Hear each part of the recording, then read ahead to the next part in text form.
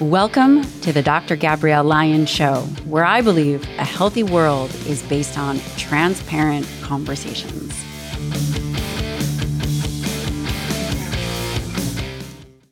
In this episode of the Dr. Gabrielle Lyon Show, I sit down with a very controversial figure in health and nutrition, Gary Taubes. He's an investigative science and health journalist and co-founder of the nonprofit Nutrition Science Initiative. He is the author of Rethinking Diabetes, The Case Against Sugar, Why We Get Fat and What to Do About It, and the famous or infamous Good Calories, Bad Calories. Now, I was really excited to have Gary on the show, and here's why.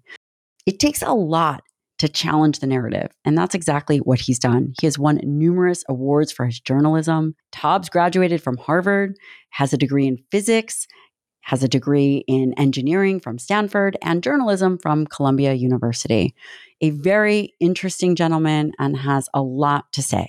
In this episode, we talk about what's wrong with the reporting of health sciences and nutrition. What is the benefit of being a healthy skeptic?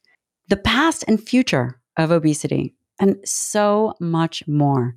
As always, if you enjoy this episode, please share it, leave a review. We take all the reviews very seriously. And if you are looking for a great community, please join ours. You will find that information in the show notes below. And on my website, there is a new membership available now, the Forever Strong Community. Thank you to Thesis for sponsoring this episode of the show. I will never recommend something that I don't use or take myself. Thesis is a nootropic company. And what's a nootropic? Nootropics are compounds typically found in nature that really help individuals with things like clarity, mood, energy. This is exactly why I use Thesis. I use a whole bunch of different formulas, but clarity is the one that I am onto lately. And in clarity, it comes in one little packet. There is lion's mane mushroom, alpha GPC, caffeine, L-theanine, all things that are clinically tested to help improve clarity and cognition. Head over to takethesis.com/Dr. Lyon, and there will be a quiz for you to take in which they will curate your very own custom box. That's takethesis.com/Dr. Lyon. They have compiled thousands and thousands of data points so that you will get your perfect match. Thank you to Timeline for sponsoring this episode of the show. Timeline Nutrition is pioneering science. And in fact, they make one of my all-time favorite products. They make a product called MitoPure. And MitoPure is the first and only clinically tested urolithin A. What is urolithin A that you're asking? It is a postbiotic that our guts typically make. It's a metabolite, and actually 60 to 70% of people can't even make the appropriate amount of urolithin A. Urolithin A is important and works along some of the same pathways as exercise and calorie restriction. Essentially, it helps the mitochondria turn over and induce mitophagy and improve the mitochondria health.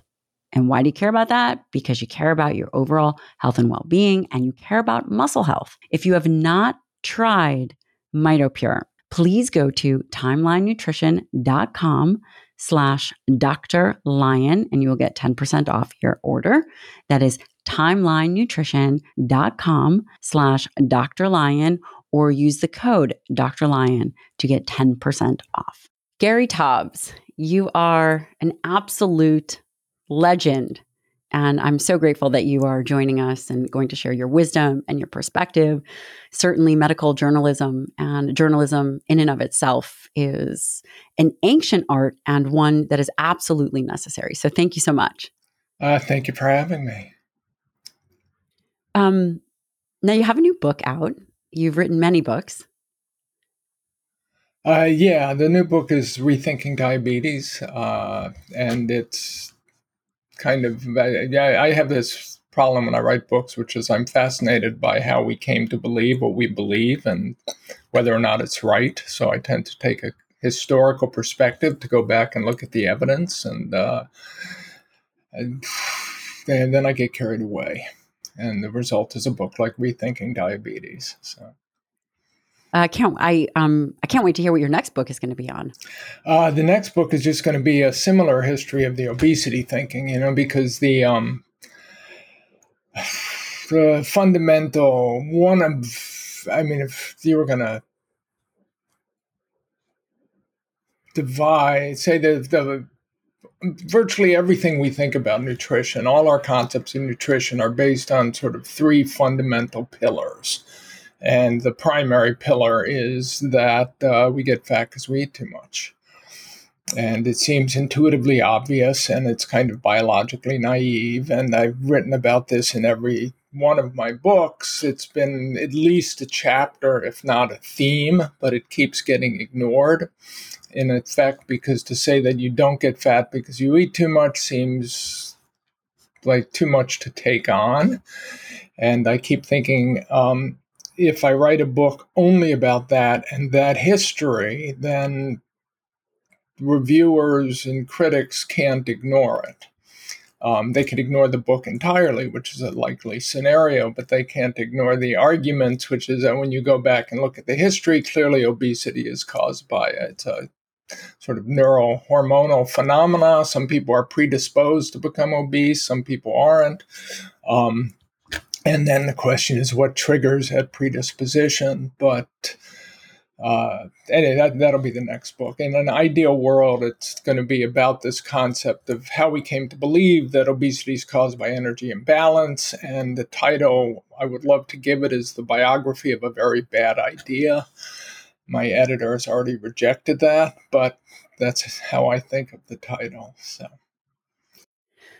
You do have a very interesting history. Again, medical journalism, health journalism is challenging in and of itself, especially for an individual who is not professionally taught. You are very, from what I understand, self-taught in biochemistry and some of this literature. Is that true?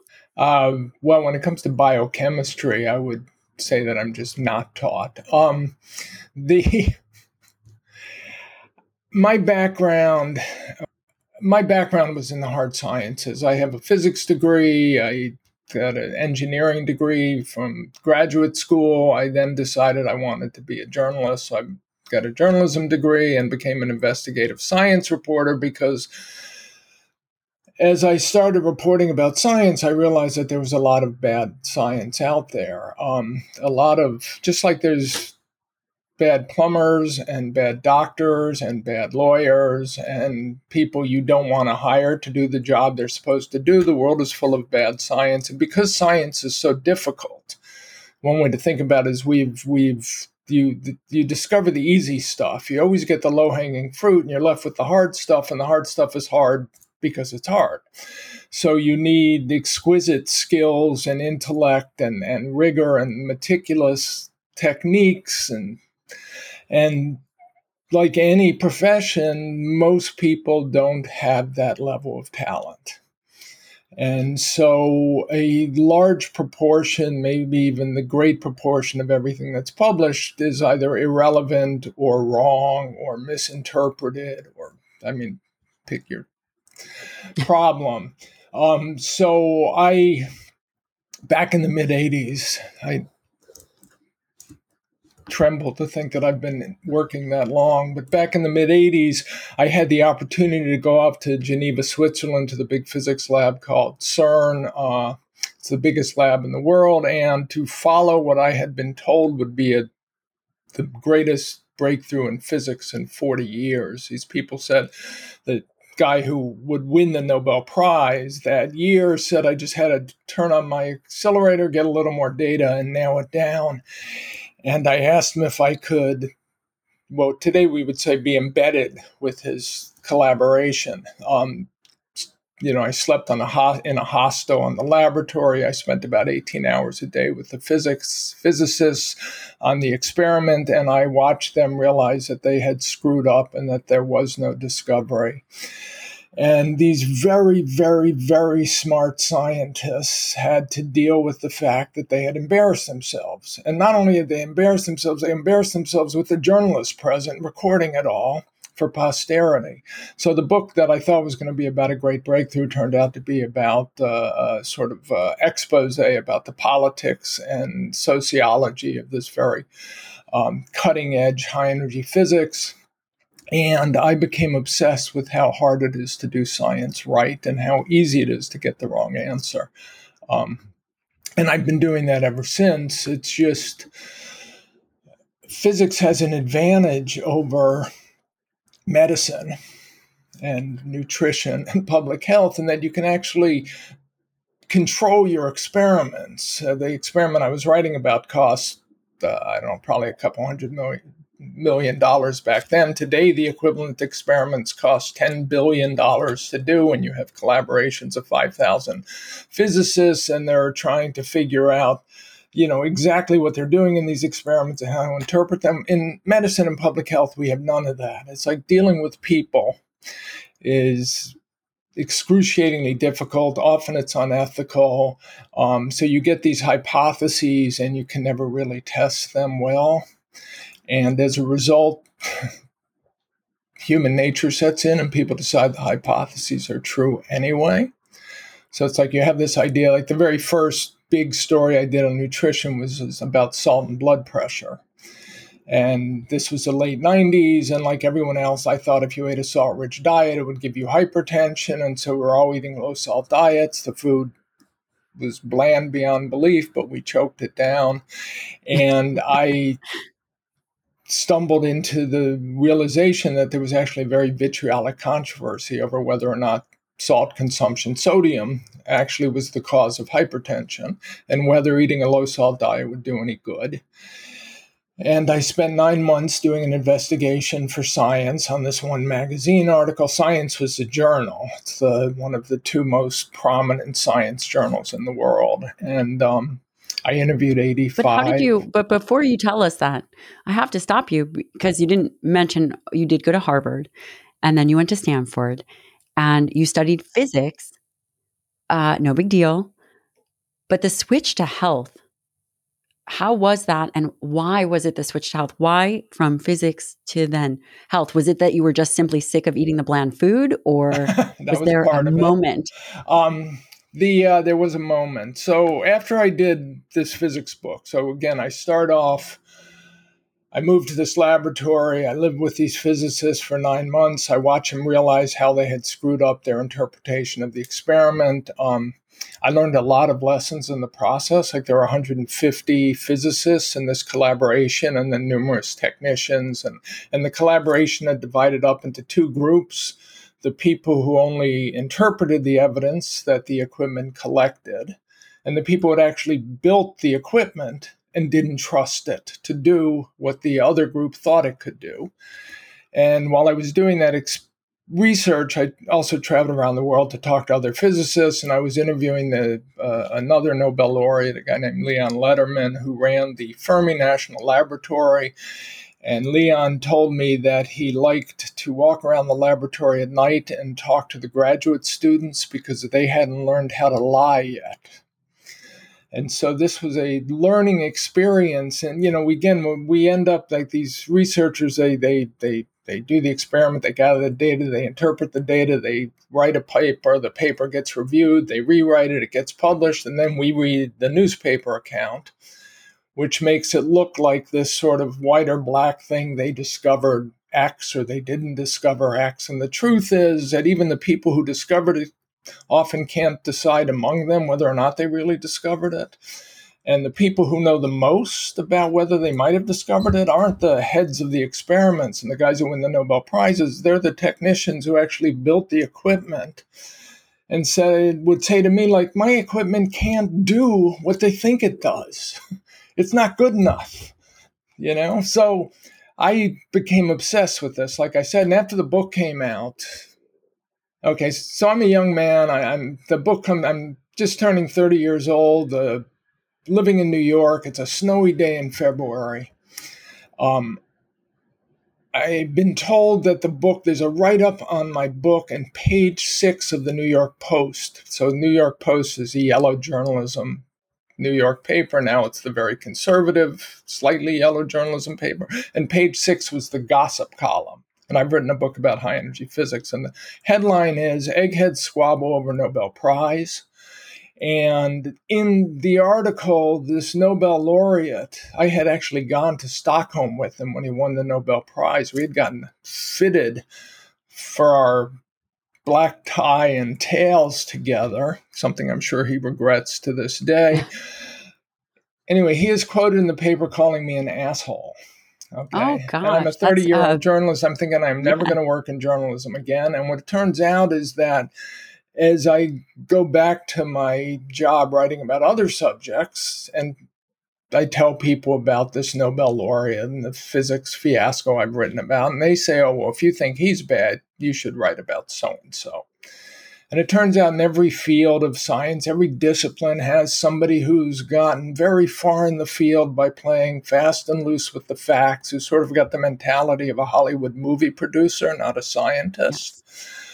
And suddenly I had this career doing investigative science journalism. And then when my second book was about this great scientific fiasco called cold fusion, it was the fiasco of the sort of late 20th century. Basically, you put heavy water in a beaker with a platinum electrode and you turn it in and you plug it into the wall and you get fusion power. And complete bollocks, as the British would say. And anyway, that book was called Bad Science. I interviewed about 300 people for that one book. I mean, it was a great science writer named Horace Freeland Judson used to say that I had done more research for the stupidest scientific subject than anyone in history. After I was done with that book, I had a lot of fans in the physics community, people who didn't like the Nobel laureate that I was exposing in my first book. And they said, if you are interested in bad science, which was the title of the cold fusion book, you should look at this shit in public health. It's terrible.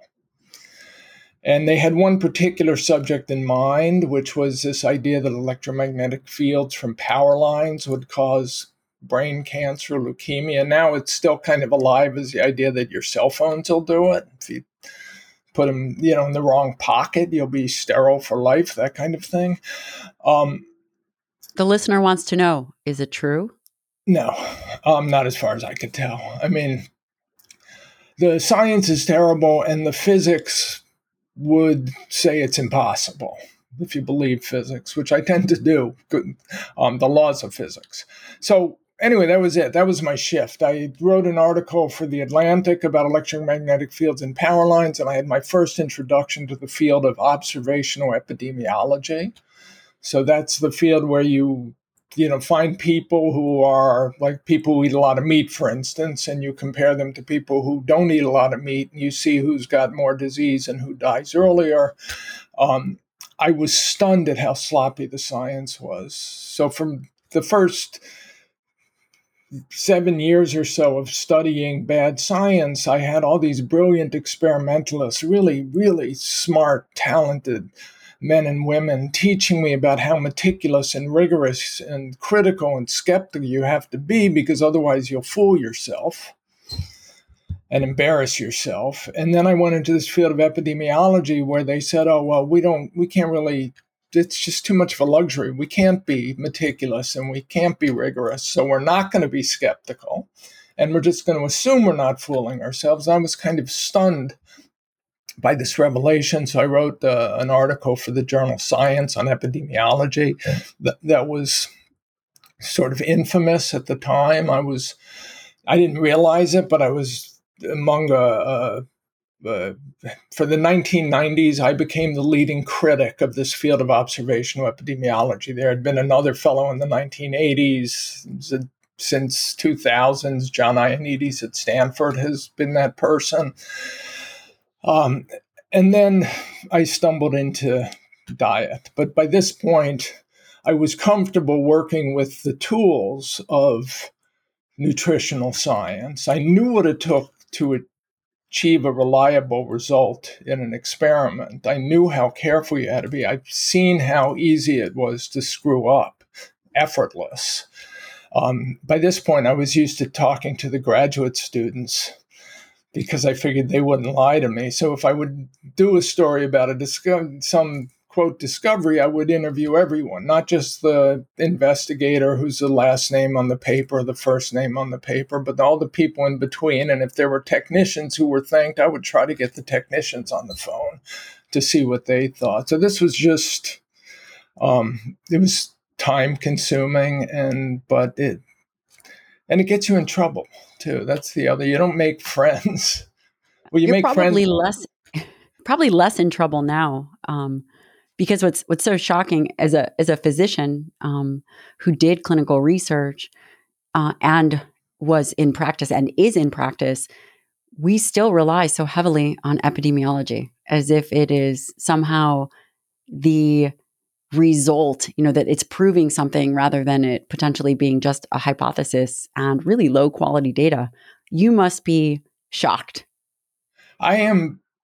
It's not so much that I'm shocked. Um, the there was a period at which, I mean, this is a field that is constantly challenged, constantly accused by influential researchers of being, as you put it, not just low quality data, but very low quality data. And yet it is guaranteed to show up in the newspapers whenever somebody does it. I mean, I was just reading an article today in the Wall Street Journal about the benefits of exercise for, oh, maybe it was a pancreatic cancer story. So you take people, you get 6,000 people, and you follow them for 10 years, I think it was 7 years, and you look at see which ones get in better shape and which ones get in worse shape over that 7 years. And then you see how that affects pancreatic cancer risk or colon cancer risk. And you find out that the people who got in better shape have a 35% lower risk of colon cancer. Their mortality is the same, meaning they died at the same rate and at the same times, but they had less colon cancer. So the reporter wrote it up. This might have been the New York Times, as though this study showed that exercise, getting in better shape, will reduce the risk of colon cancer, which is not what it showed. What it showed is that people who get in better shape have a lower risk of colon cancer. But then you're left with this idea that maybe the people who got in better shape over those 7 years were different than the people who got in worse shape. So they might have been healthier to begin with. They might have been more health conscious to begin with. There's a lot of reasons why people would get in better shape, why they would work out. And the reason you do randomized controlled trials, the reason that's high quality evidence, is because you take all those possible different reasons and you randomize them such that the people who you're now going to tell to work out and the people who aren't going to be told to work out, you could assume are identical. Without randomization, you can't do it. So this study that was written up in the New York Times or the Wall Street Journal, whatever it was, is simply incorrect in its interpretation. And nobody pointed this out to the journalist. And the journalist, who's very well accomplished, had no apparent knowledge that people like me had ever been criticizing this kind of interpretation of the evidence. So in some ways, it's getting worse because the longer we go without the good clinical trials, the good experiments, the more people, everyone involved is willing to accept this low quality data. How do you think that this colors society's view on health and wellness? Most of what we believe is based on these epidemiologic surveys, because as I'm always writing, and my colleague Nina Teicholz is writing, and others, when you actually do the experiments, we can never confirm these hypotheses. But most of what we believe about a healthy diet, about the need, and again, like you, I'm a physical activity nut. I go crazy if I don't get to work out every day. Makes me feel better. I have no idea if it's going to make me live longer. Well, if you have muscle, you might. I would like to think so, but I also have, again, I was a football player when I was younger. I had a brief, ill-conceived amateur boxing career. And so most of my physical ailments today are the results of physical exercise. You could argue that they were the wrong physical activities to do. They're not physical activities I'm letting my kids do. Good. But No boxing. yeah, that was but when you're 21, 23, 25 years old, that stuff for a man you don't care how long you're going to live when you're that young because you feel like you're immortal. You don't care if you're going to be able to remember your cat's name when you're 67 because you don't have a cat when you're 23. It's sort of, That's right. yeah. So Are there any recent studies or developments in the field of nutrition that have really caught your eye lately? And I do want to talk about your book because I really have to commend you. One of the things that I absolutely love about your work is it challenges everything, and humans are funny. If we hear something repeated over and over again, we believe it as truth, even if it's not. It's just the repetition somehow makes it true to us. And maybe it's the familiarity or that nobody questions the model. Um, it seems like every day there's a new epidemiology study coming about how red meat is bad for us, et cetera, et cetera. These things always pique my interest. And I'm curious if there's any recent studies or developments that have piqued your interest. well, the obesity drugs, but that wasn't my assumption in general is, well, let me give you the context. So again, when I was doing the work I was doing in the late 80s and through the 90s, I had to learn a lot about science and the philosophy of science and the history of science to understand whether I was crazy or not, right? Because I'm so critical and skeptical of what's being done. And when you start reading the sociology of science and history of science, you realize that, like I said, the accepted wisdom is that the great bulk of everything that's done is meaningless. And today, it almost has to be meaningless because, for instance, we have tens of thousands of medical journals. Many of them have to pay people, or people have to pay to submit articles. Every professor who's got graduate students who are going to become PhDs or MDs have to get papers published for those students so they can get their degrees. The amount of noise generated is enormous. Yeah. And so the question is, and the problem is, the way the news works, and I've written about this in the past, newspaper reporters are supposed to report about the news, and the news is what just happened. So they're reporting the front edge of scientific research. The noise is going up and down. It's like if you've ever looked at the Wall Street Journal and they tell you that day, the stock market has gone up 0.32%, and it's because, and they always give you a reason, if it's gone up, it's because interest rates are down, or they have really no idea why it's gone up and down because it's just fluctuating. But that's what they have to say every day. And you see the same phenomenon in science. So, and one of my favorite quotes to this effect was an Australian former physicist turned philosopher of science named Zeeman, who said, the science in the textbooks is 95% wrong, and the science, or 90% is wrong, and the science in the textbooks. The science in the journals is 90% wrong. The science in the textbooks is 90% right. And the job of the science is to find the right stuff that's being published and then figure out that it's really right. And then eventually it shows up in the textbooks, maybe 10 or 20 years later. But in the meantime, it's been in the newspapers and reported over and over again. So in general, I tend not to pay much attention to anything in the recent news other than to be horrified by how it's being reported with such certainty. As you know, I'm a proponent. I have come through my research to be a strong proponent of carbohydrate restricted diets. So, and you see more and more clinical trials every day reporting on those, and there's some very interesting findings, like particularly the field of metabolic psychiatry, which is brand new, where there's, anecdotal and small clinical trial evidence that ketogenic diets have remarkable efficacy for some pretty awful cognitive disorders like bipolar disease. But I remain skeptical, As is your nature. as is my nature. Yeah. As is your nature until it is true. And well, until it's just hard to figure out why you should continue to remain skeptical. Mm.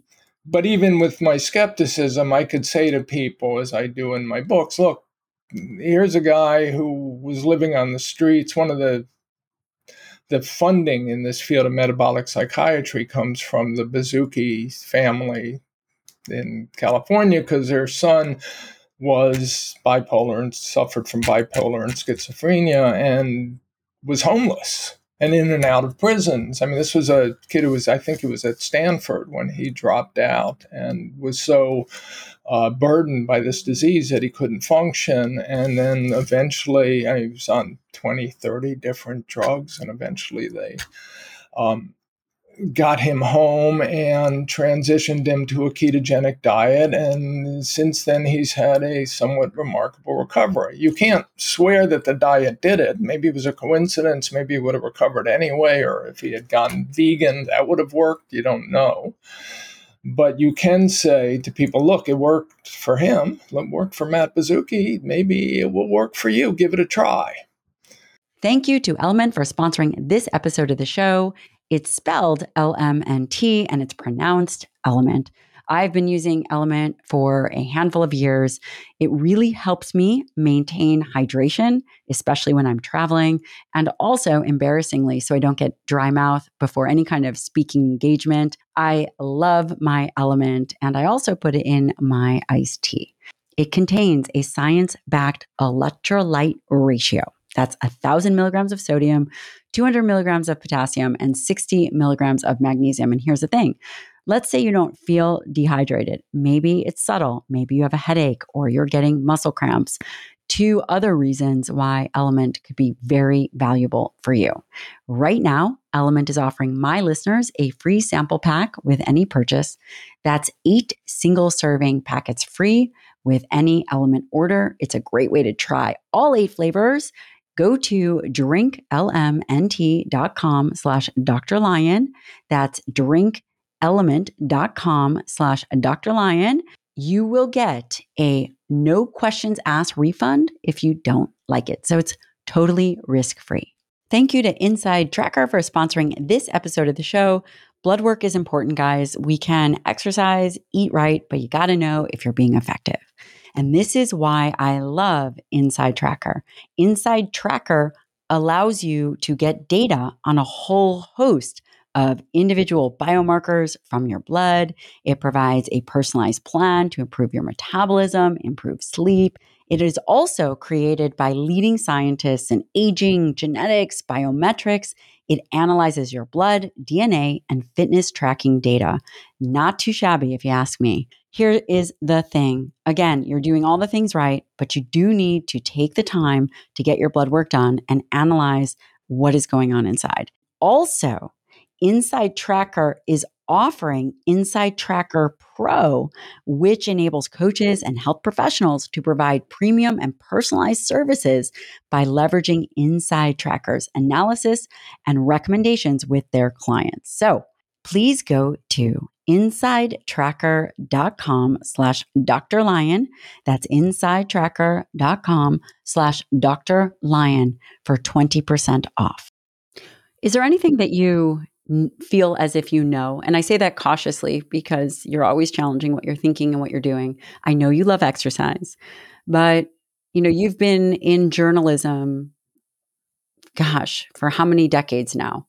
At Too many. least 4.5. we'll keep it at least too many. And I am curious as to, are there a handful of things that you believe to be true or at least undeniable?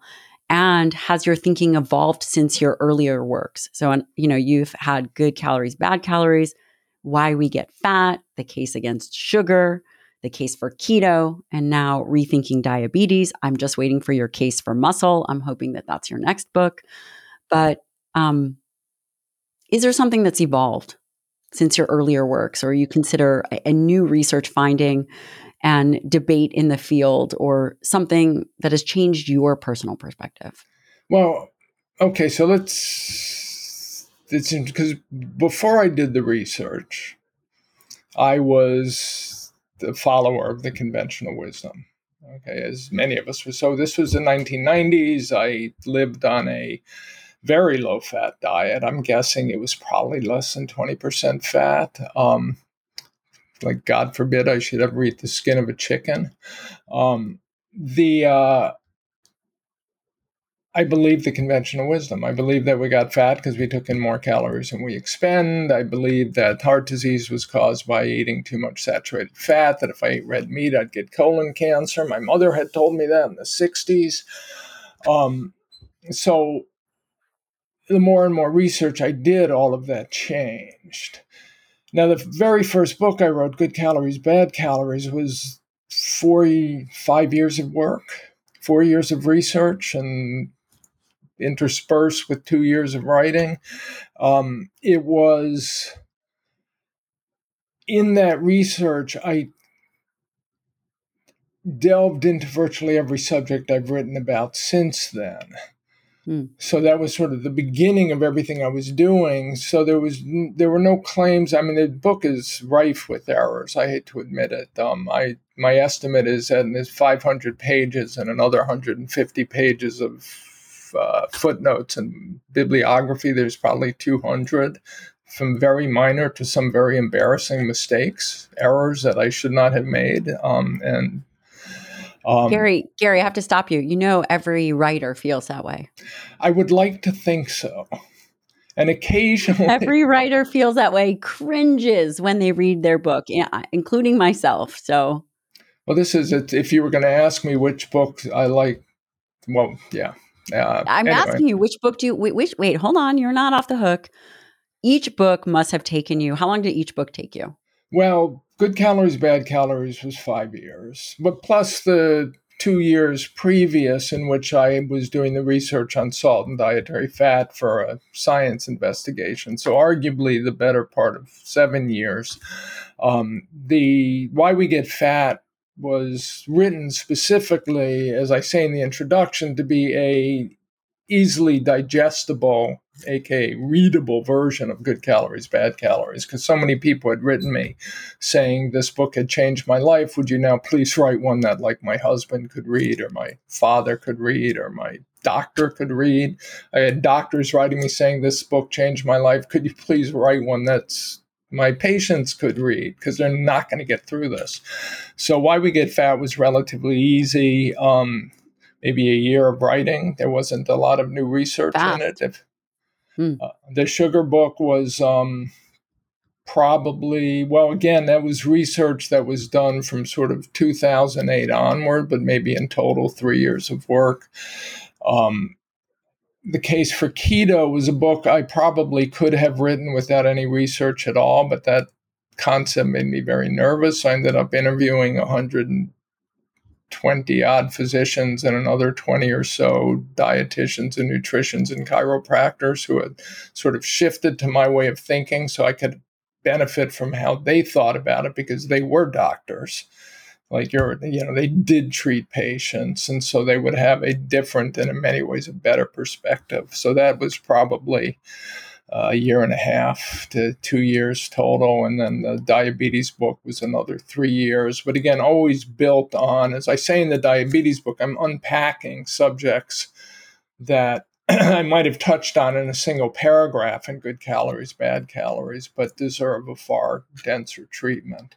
The cool thing about the diabetes book, well, all of this work, the advantage I had over anyone who came. So the people who were challenging conventional wisdom before me they were basically physicians who were trying to get their patients to lose weight, and they weren't making any progress with the conventional wisdom, and then stumbled on carbohydrate restriction or Atkins or protein power, sugar busters, whatever you want to call it, and realized that worked for their patients, and it worked usually for them. So they wrote diet books. I was the first journalist to really delve into it, and I came along at a time where the internet made it possible to find virtually all of the relevant literature. So back between when I was doing Good Calories, Bad Calories, 2002 to 2007, I had actually undergraduates that I had hired in New York and Boston and Los Angeles, and their jobs were basically to get an email from me with 50 references I needed. And then they would go to their local medical school and they'd have to, get the pull the books and Xerox it, and then they'd send me a box with however many of the 50 references they could get. Hmm. And I had filing cabinets, and I kept buying new filing cabinets, and so I was able to do in 5 years what would have taken 30 or 40 years previously, because it would have required me sitting in medical school libraries with my stack of quarters or my, card I had bought. And now I could get all of that in 5 years. Today you can download it all. Well, you found some things that I was very surprised at, and I think is often difficult to find. Just diving into some of the content of your Rethinking Diabetes, you talk a lot about the history of how diabetes was treated, the first person that was given insulin, this farmer, and then just getting the historical perspective, I think can be challenging. But I would love for you, to just help us understand a little bit of the history. You talk also about this letters to Rollo and this idea of this animal-based diet that was seen by patients, and just things that are probably at that time very unusual. So if you have a moment, I would love a little quick history lesson that, again, people should certainly pick up your book and read it because it's extraordinarily well written. But there's some interesting historical perspectives in here. Yeah. So, the question, why would you do this today, 2024? Why bother with the history? And so I'm trying to answer, I have a bias going into this, right? Because already I'm pretty convinced that ketogenic diets can put type 2 diabetes into remission. So that's a pretty remarkable observation that's not getting enough attention by the medical community. So that's my bias going in. But simultaneously, you want to understand like certain points in time when things happen. So, for instance, in 1971, the American Diabetes Association puts out their first dietary guidelines, and they recommend that patients with diabetes get more than half of their calories from the one macronutrient, carbohydrates, that they can't metabolize safely without pharmaceutical help.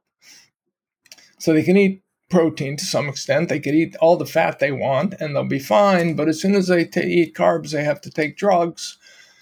And I don't actually think the American Diabetes Association was trying to sell drugs, but I want to understand what their mentality was. And so you have to look at the data they cite and then go back in time. So you pull those references. So cite this study and that study, and you pull those references, and those references may or may not support what the ADA is saying, but those references also have references. And so you just keep going back and back in time through these references. And eventually you get to 1797, which is crazy, which was the very first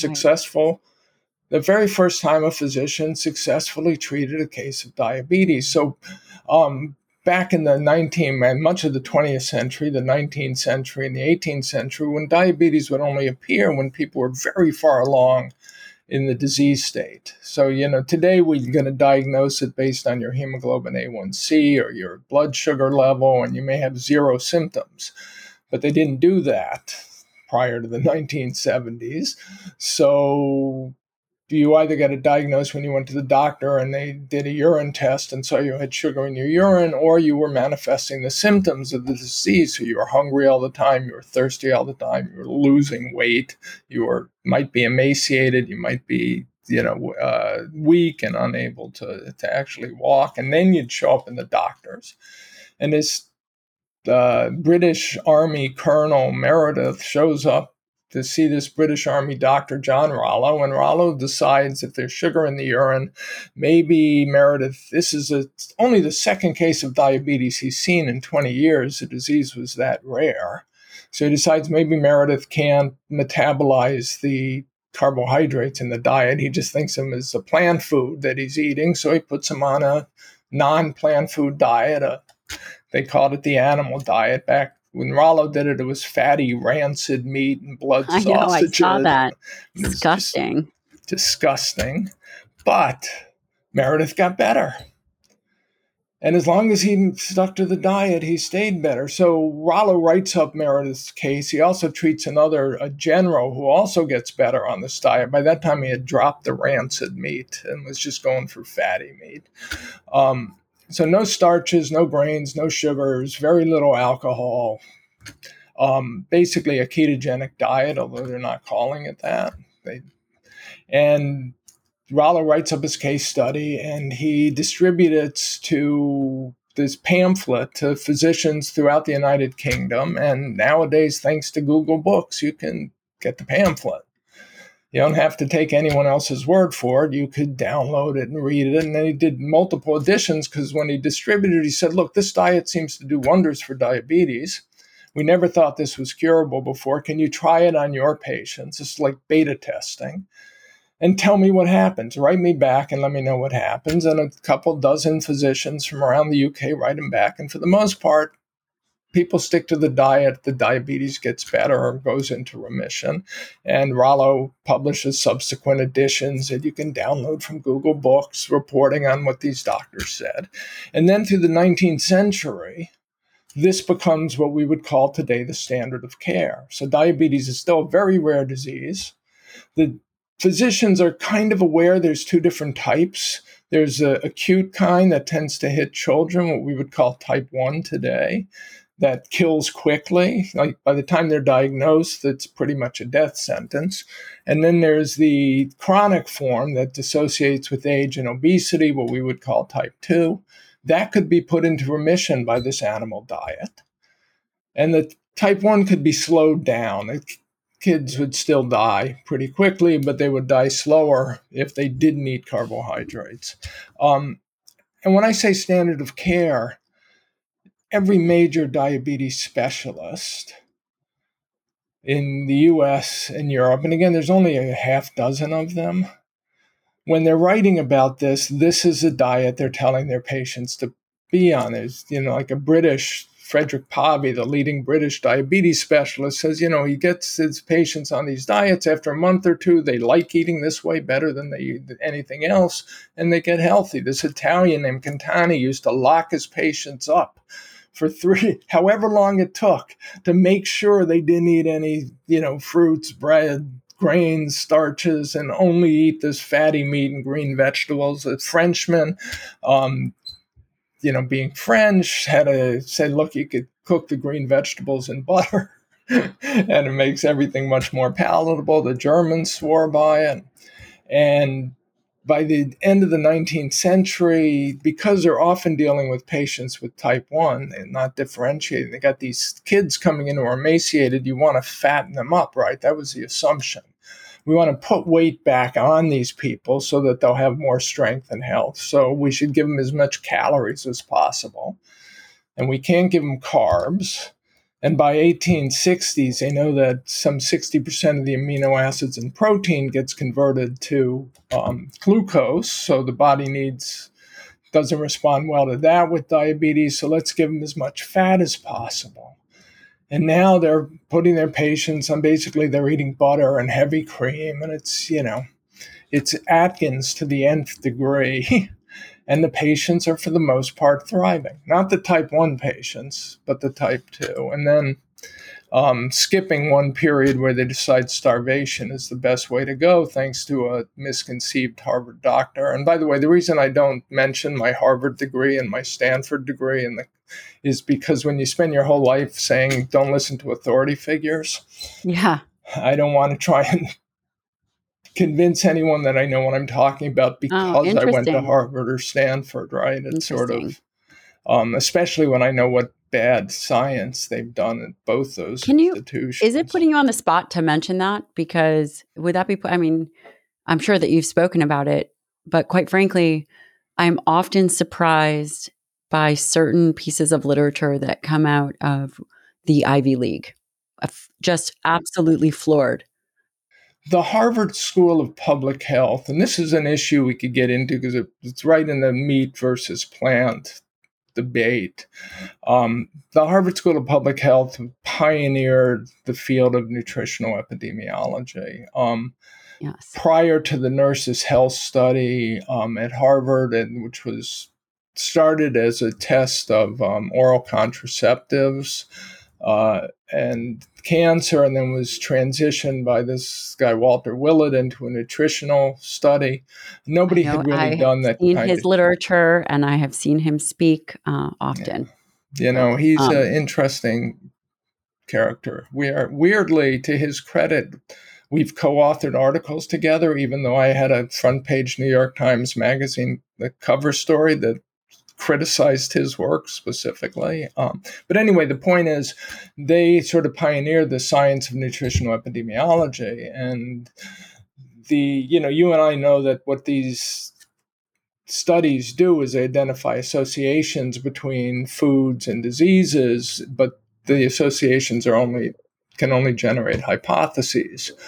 But the reason they do those studies is because they want to establish the cause.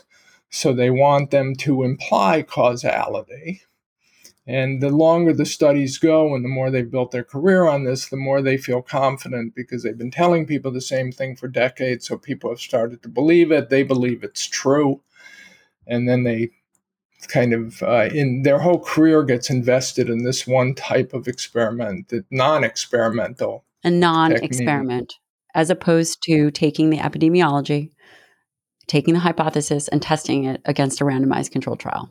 Exactly. But the problem is when they've done that, the randomized controlled trials very rarely support their hypothesis. So then they have to decide. You get trapped. You can, just as you can get trapped into a belief system, you could get trapped into a sort of experimental methodology or a scientific methodology that Is that why, not to interrupt you, but is that what you mean by pathological science? um, pathological science. So that term, coined by a Nobel laureate chemist named Irving Langmuir, is the science of things that aren't so. And one of the themes there always, I mean, it means that you're misinterpreting something you see. So you're seeing something that has a mundane explanation and you're assuming and then disseminating the idea that you've discovered something novel and interesting about the universe. And it's always based on ultimately a misinterpretation of what your scientific method, technique can do. I mean, it's funny and this is where my history comes in. When I was writing about high energy physics and living at CERN, the physics lab, so they have this atom smasher, which is this huge ring that circulates and that case protons and antiprotons and then smashes them together at certain points on the ring. And at those points where they collide, you build these, they're called detectors, but they're like mansion size cameras. And so these particles collide and they throw out this shower of debris, and these detectors capture the debris. So what kind of particles came out? How fast were they going? What was their momentum in this direction and that direction? Ideally, you see everything. That's like, you imagine smashing cars together and then having a box around the cars that says, well, the part of a fender went off here and a part of the light went off there and the body part went this way and the body part weighed 7 pounds and the fender weighed 2.3 pounds.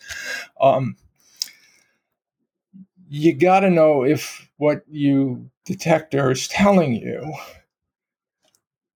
is what's really happening. So you have to be able to calibrate your equipment. That's like rule number one. That Nobel laureate I wrote about, who was a brilliant guy, even as he got so many things wrong, used to say, you got to know if you set it at zero, are you really seeing zero? Or are you It's like you get on a scale, right, in the morning, and you weigh 4 pounds more than you thought you did. So the first thing you do is you calibrate the scale. You get off the scale and you see if it reads 0 when you're not standing on it. And if it doesn't, then you adjust the little knob or whatever the electronic scales have, and then you get back on and hope that your 4 pounds are going to go away. But the absolutely crucial thing is knowing that when you're not on it, it's showing 0. Because if it's showing something, in nutritional epidemiology, the detectors are these cohorts of people. So 130,000 nurses in the Nurses' Health Study, 30,000 of them get diet surveys.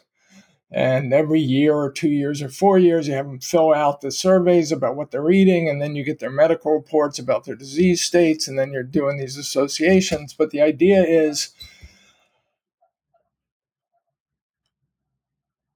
how do you calibrate that detector? So the nurses and the surveys and it's all this, the equivalent of the physics detector, looking at the collisions. And how do you know if you set it at 0 that it's really 0? And they can't do that. They've never been able to do it. There's no way to do it. That's why you do randomized control trials, because then you can take all these other possible explanations for why when you step on the scale it shows, or when you're not on the scale it shows a pound. You get rid of all that. So anyway, getting back to Harvard, the Harvard people, just that was their career. That was what made them famous. That's why Walter Willett is the most highly cited scientist in nutrition. It's why you become head of your department and you get awards and you speak everywhere, and it's why we're so familiar with him. But if it's built on a fundamental misconception about what his detector can do, what does he do about that knowledge? How many of us can say, you asked earlier if I changed my opinion. Let's say I was definitively wrong and I could tell you about the thing I believe, and I'm often, because I say I'll never change my mind on this, people say, well, that proves Taubes is biased. And I would say it proves Taubes is honest, which is the most important thing, because all of us are biased. Anyway, you invest your whole life in this, and then it turns out to be you were wrong. And not only were you wrong, everything you wrote is meaningless. That's the implication.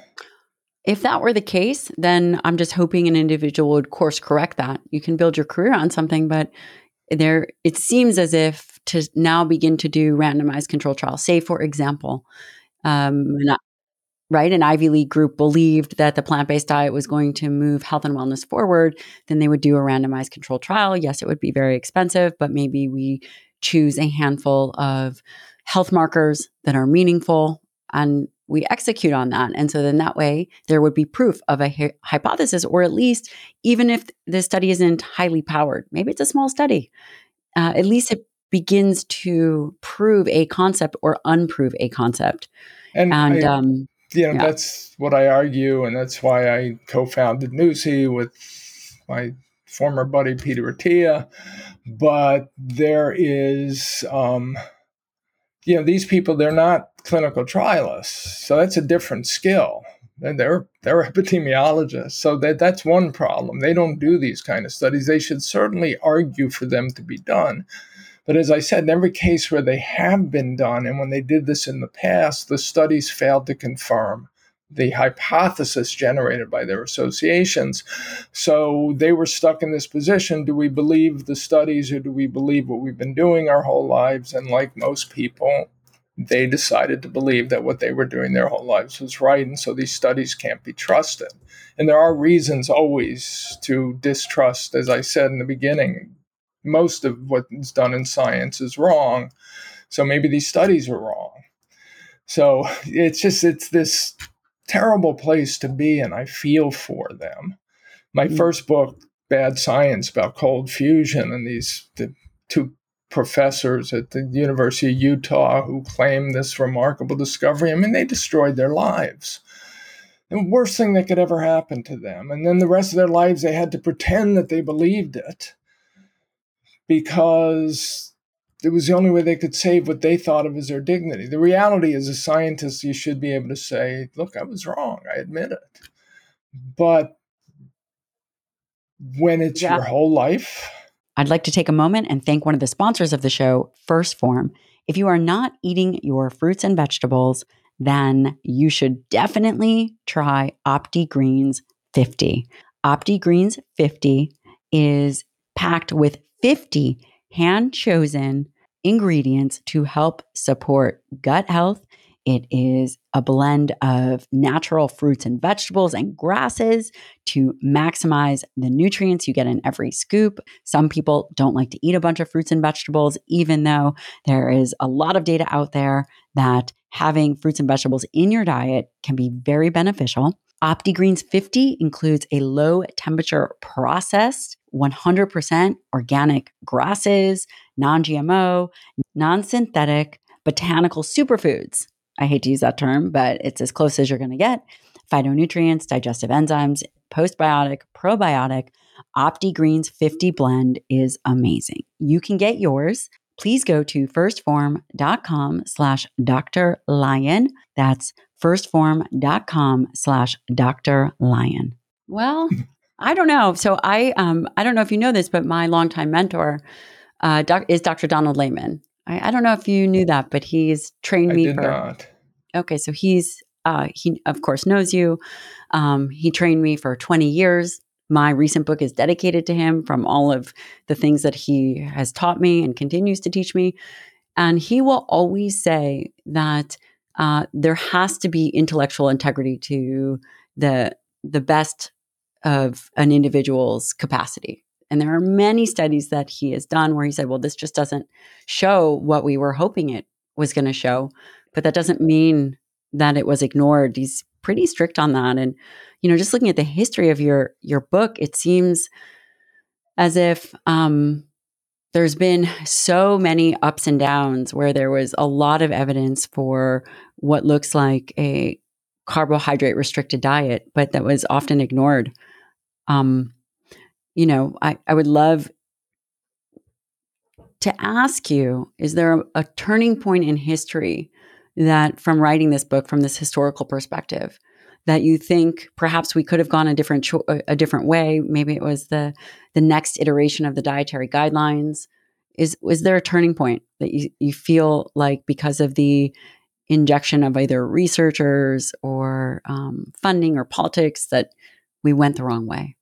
Well, there were a lot of turning points. I used to joke that could never write this, but for instance, that the obesity epidemic was caused by Hitler, um, because the German Austrian research community had come to believe that obesity was not an energy balance problem; it was a constitutional sort of neurohormonal disorder. So people are born predisposed to become obese, and they don't get that way just by eating too much or exercising too little. And then in 1930, this American a guy named Louis Newberg from the University of Michigan came along and said, "Oh, no, no, no! I proved it's all about eating too much. Here's my 6 studies." And he said it definitively and dogmatically. And by that time, the German and Austrian community was already beginning to evaporate under the emergence of the Nazi Party, and with the Second World War that evaporated completely, and the German language medical literature, which German had been the lingua franca of medical science until World War II. If you wanted to do cutting edge medical science, you had to be able to read German. And ideally, you spoke German and you had gone to Germany or Austria to work with these great Mm. scientists in their institutions, which we had none of those in the United States. Well, a couple, but anyway, so this whole idea of obesity is a constitutional disorder. And people are preordained, but just like an elephant is preordained to be fatter than a giraffe, some humans are preordained to put on excess body fat, and there may be very little they can do about it. But if you believe that obesity is caused by eating too much, you tell them to eat less and exercise, or you say the diet that works is the one that gets them to eat less, and then you give them the wrong advice, and you go from there. So it's sort of that. If that had never happened, if World War II had never happened, if the Nazis had not emerged, and many of these researchers were Jewish, so they were either had to stop researching or they came to the US where they got like minor positions because nobody wanted to deal with these Jewish academics unless they were physicists and could help them build a bomb. If that hadn't happened, that's the first place it goes awry. The second place And wait, is before you continue, I want to read a passage from your book because I really loved what you said. And basically, what he had said was all obesity is simple obesity. And he talks about how I just had it here. It was so good. It was basically something like emotional intolerance, perverted appetite, he called it. And so, not by a constitutional or endocrine disorder. There is no specific metabolic abnormality in obesity. Yeah, no, it's that's what people wanted to hear. Basically, we had a preconception of what makes people fat. Doctors had it, researchers had it. It's like all it takes is to see one character like Shakespeare's Falstaff sitting in a restaurant eating a lot of food, and you know that he got fat because he ate so much food. And we don't tend to think, our brains don't tend to reverse causality very easily. We don't think, well, maybe he's eating that much and he's that hungry because his body is trying to get fat. We just see the obvious. This one guy, Newberg, basically. And what's fascinating, and this is going to be in the next book, and it's probably going to bore people senseless, but as you watch the 20s and 30s as it progresses, and like I said, now I could get virtually every study published in both German and English, and I could use ChatGPT, God love it, to translate the German. I mean, it's crazy what we have access to now in 2024, and you could see how people were influenced not just by Newberg's work, but by their misinterpretation of earlier work. Or for instance, the edition they cited of a particular textbook. So one of the most influential people in this field was a German pediatrician named Hilda Bruck, who did these studies of obese kids and their families, famous studies, and she interpreted what she saw as these kids getting fat because their parents are overfeeding, their mothers are overprotective and overfeeding them. And she knew there was an alternative way to think about it. The kids were preordained to get fat, and that had screwed up. The mothers couldn't stop it. So that screwed up their relationship and how the mothers treated the children.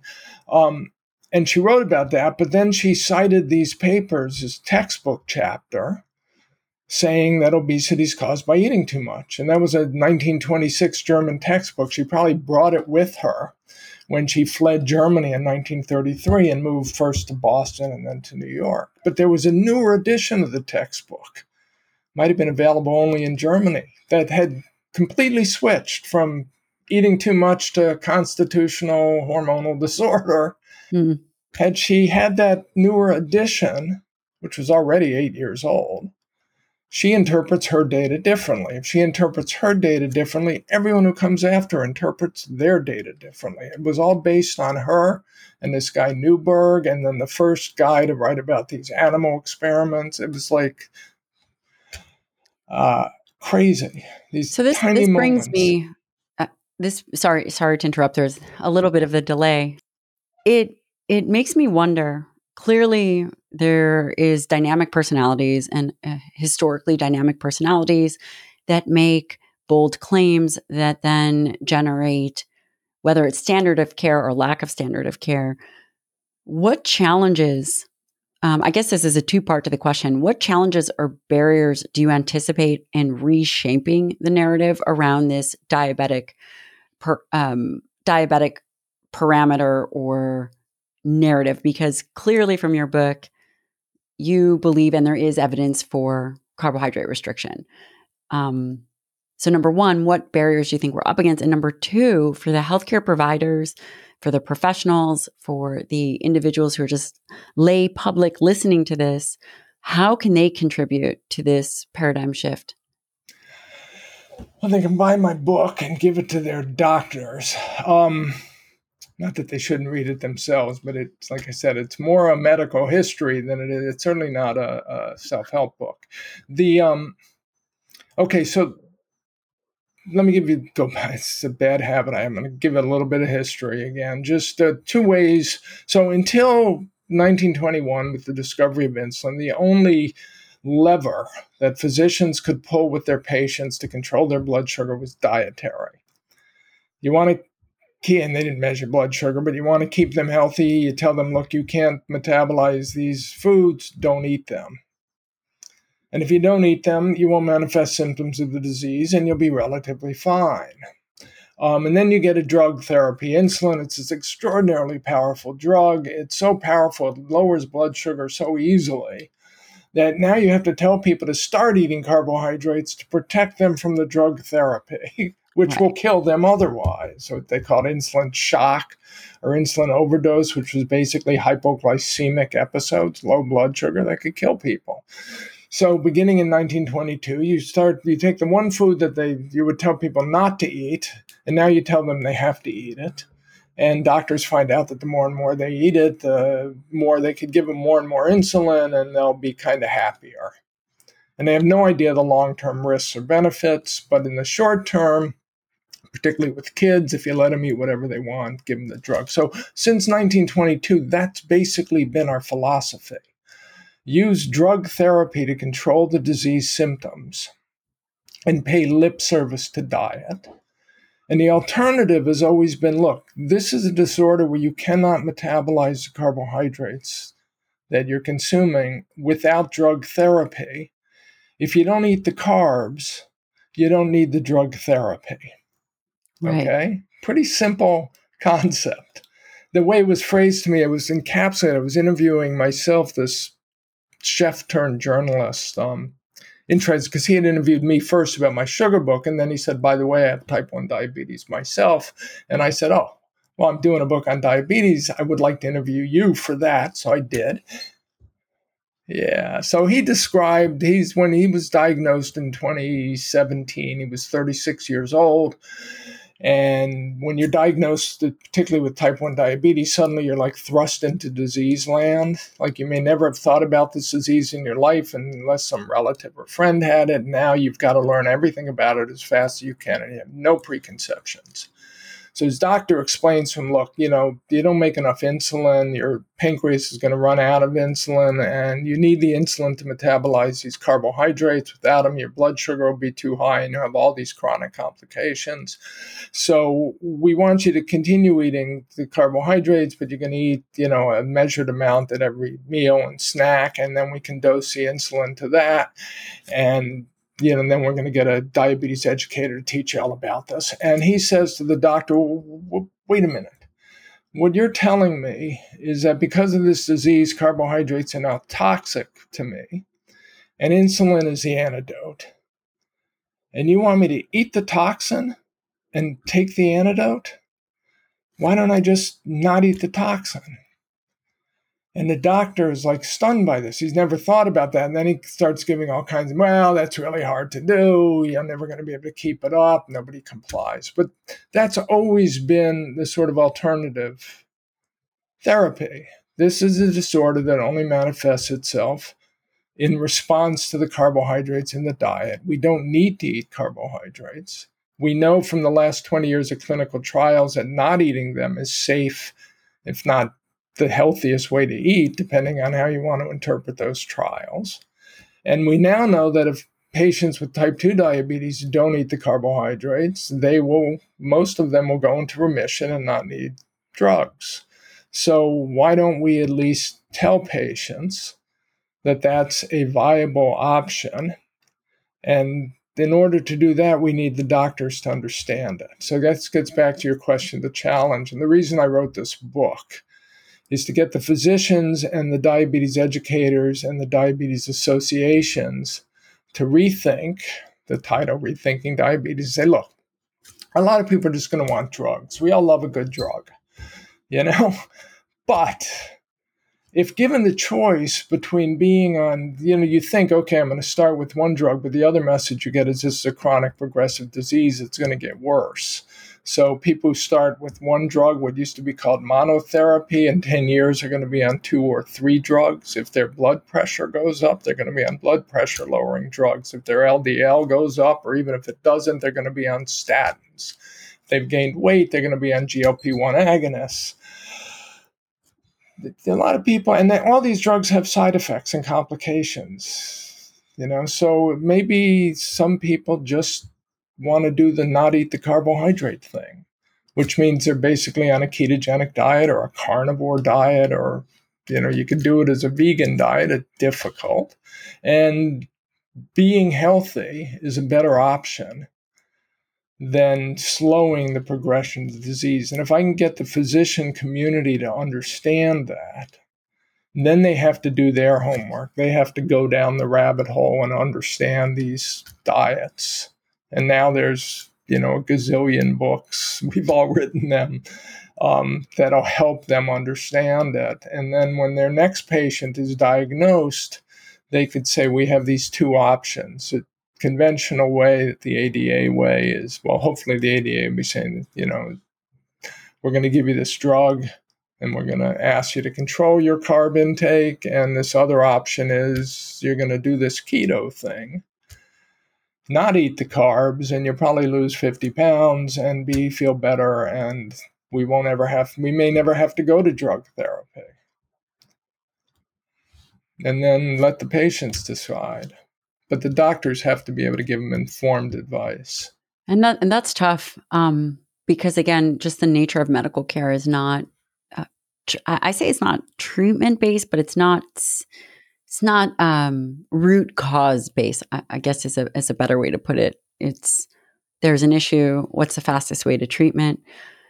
In an ideal world, what you would like to see is, and I'm just putting words in your mouth, is that you would see a carbohydrate restricted diet. And you said there's many ways to make it work, whether it's keto, carnivore, vegan, if they could do it with low carbohydrate, which seems pretty challenging. But in an ideal world, this would be an option, is basically what I'm hearing you saying, that we need to get healthcare providers, we need to get wise consumers and individuals because 100% of people eat, and getting it done in that fashion. Yeah, and none of this, every time there's a new drug, it makes it harder to get this message across. But the drugs are always treating symptoms. We have not invented the drug yet that cures this disease or cures obesity.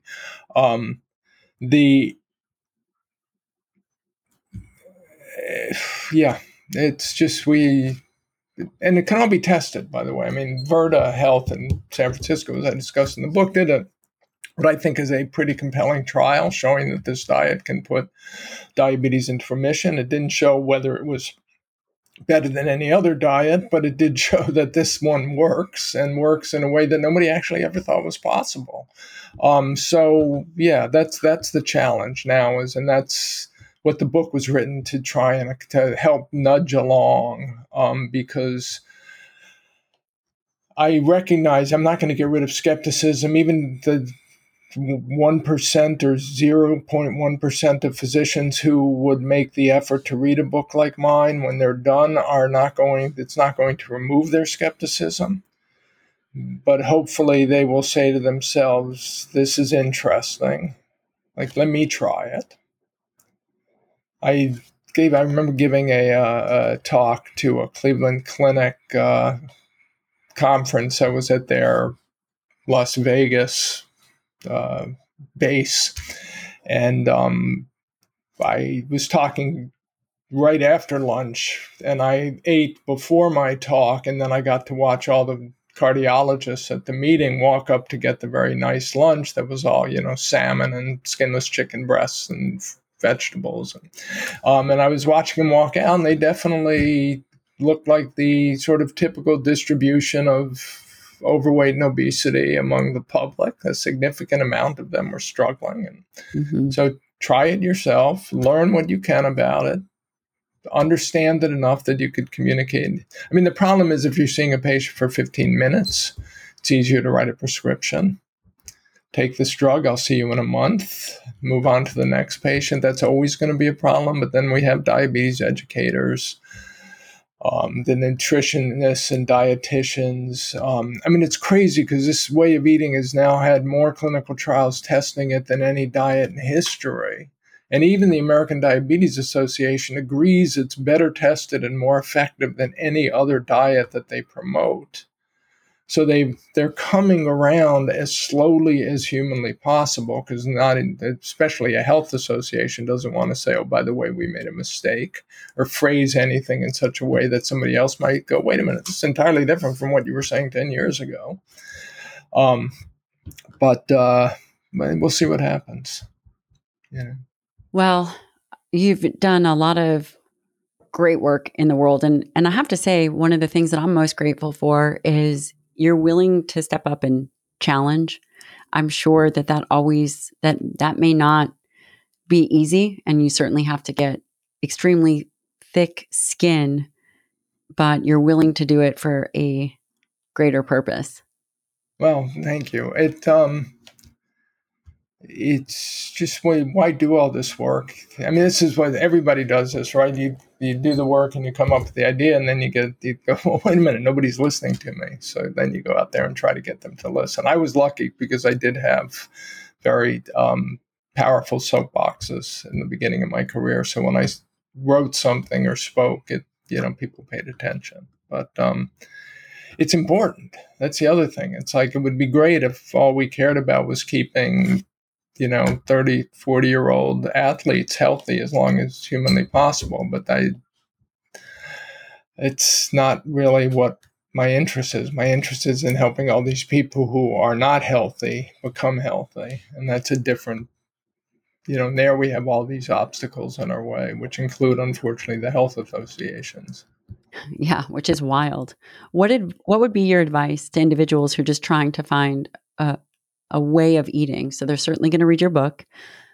But what other advice would you give them? Are there red flags that they should look out for in the general health landscape or providers, etc.?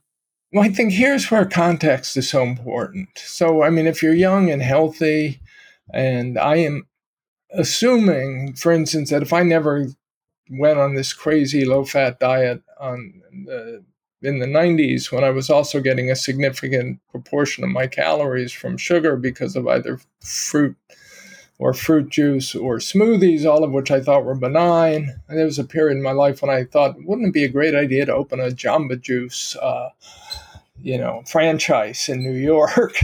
I had been living at Jamba Juice in LA, and then you realize later that these things are all different ways of sort of maximizing your sugar content of your diet. But I think if young men and women, the generic conception of what a healthy diet isn't bad, and will keep many people healthy. They can tolerate it. So the whole fruits, vegetables, whole grains. I don't go for the low fat part of it, but other than that, legumes. If that's your thing, then it's working. Keep doing it. Then if it starts to go awry, if you start developing metabolic disorders, then the hope is you fix your diet, which means going more and lower and lower in carbohydrates, and the carbohydrates you do consume have to be slower and slower, using Tim Ferriss's term. And if it becomes a real problem, then they basically keto, minimizing insulin is the way to solve it. So but it's all context dependent. For me to tell a 25-year-old marathoner that he should eat a ketogenic diet, I mean, I could do it, but why should he? Right. But if that, the world is full of people who ate these healthy diets. So like Peter Attia was one, and Sammy Inkin, the founder of Virta, were other who were like fanatical athletes in extraordinary shape, who became, Peter famously gained 30 pounds on this diet, and Sammy Inkinen became pre-diabetic despite working out hours and hours and hours a day. So at some point when it gets there, food is the lever you're going to have to pull. More exercise isn't going to solve it. Different exercise is going to solve it. I do see the benefit of of working out, like I said, and building muscle and having muscle and staying active. But at some point, I think we all, like I worked out, it wasn't Sammy Peter level, but I worked out an hour a day. I was a writer. That was my social life, right? When you live in Los Angeles, you go to the gym or you run on the beach. Those are your options. There's no literary life to partake of. So it's not like strolling down boulevards as you would in Paris. So, but it didn't stop. And I was eating what I thought was a very healthy diet, and it didn't stop me from gaining weight. And I'm sure I was probably pre-diabetic or some such. I never checked. But so. Well, very, very impressive repertoire of writing. Thank you so much for spending time chatting. And your new book, you have many books, Rethinking Diabetes. We will link it here. I'm really grateful for the work you do. And I'm grateful that you challenge the way conventional thinking is done and hopefully conventional practice. Thank you again for having me. The Dr. Gabrielle Lyon podcast and YouTube are for general information purposes only and do not constitute the practice of medicine, nursing, or other professional healthcare services, including the giving of medical advice. And no patient-doctor relationship is formed. The use of information on this podcast, YouTube, or materials linked from the podcast or YouTube is at the user's own risk. The content of this podcast is not intended to substitute for professional medical advice, diagnosis, or treatment. Users should not disregard or delay in obtaining medical advice for any medical condition they may have and should seek the assistance of their healthcare professional for any such conditions. This is purely for entertainment and educational purposes only.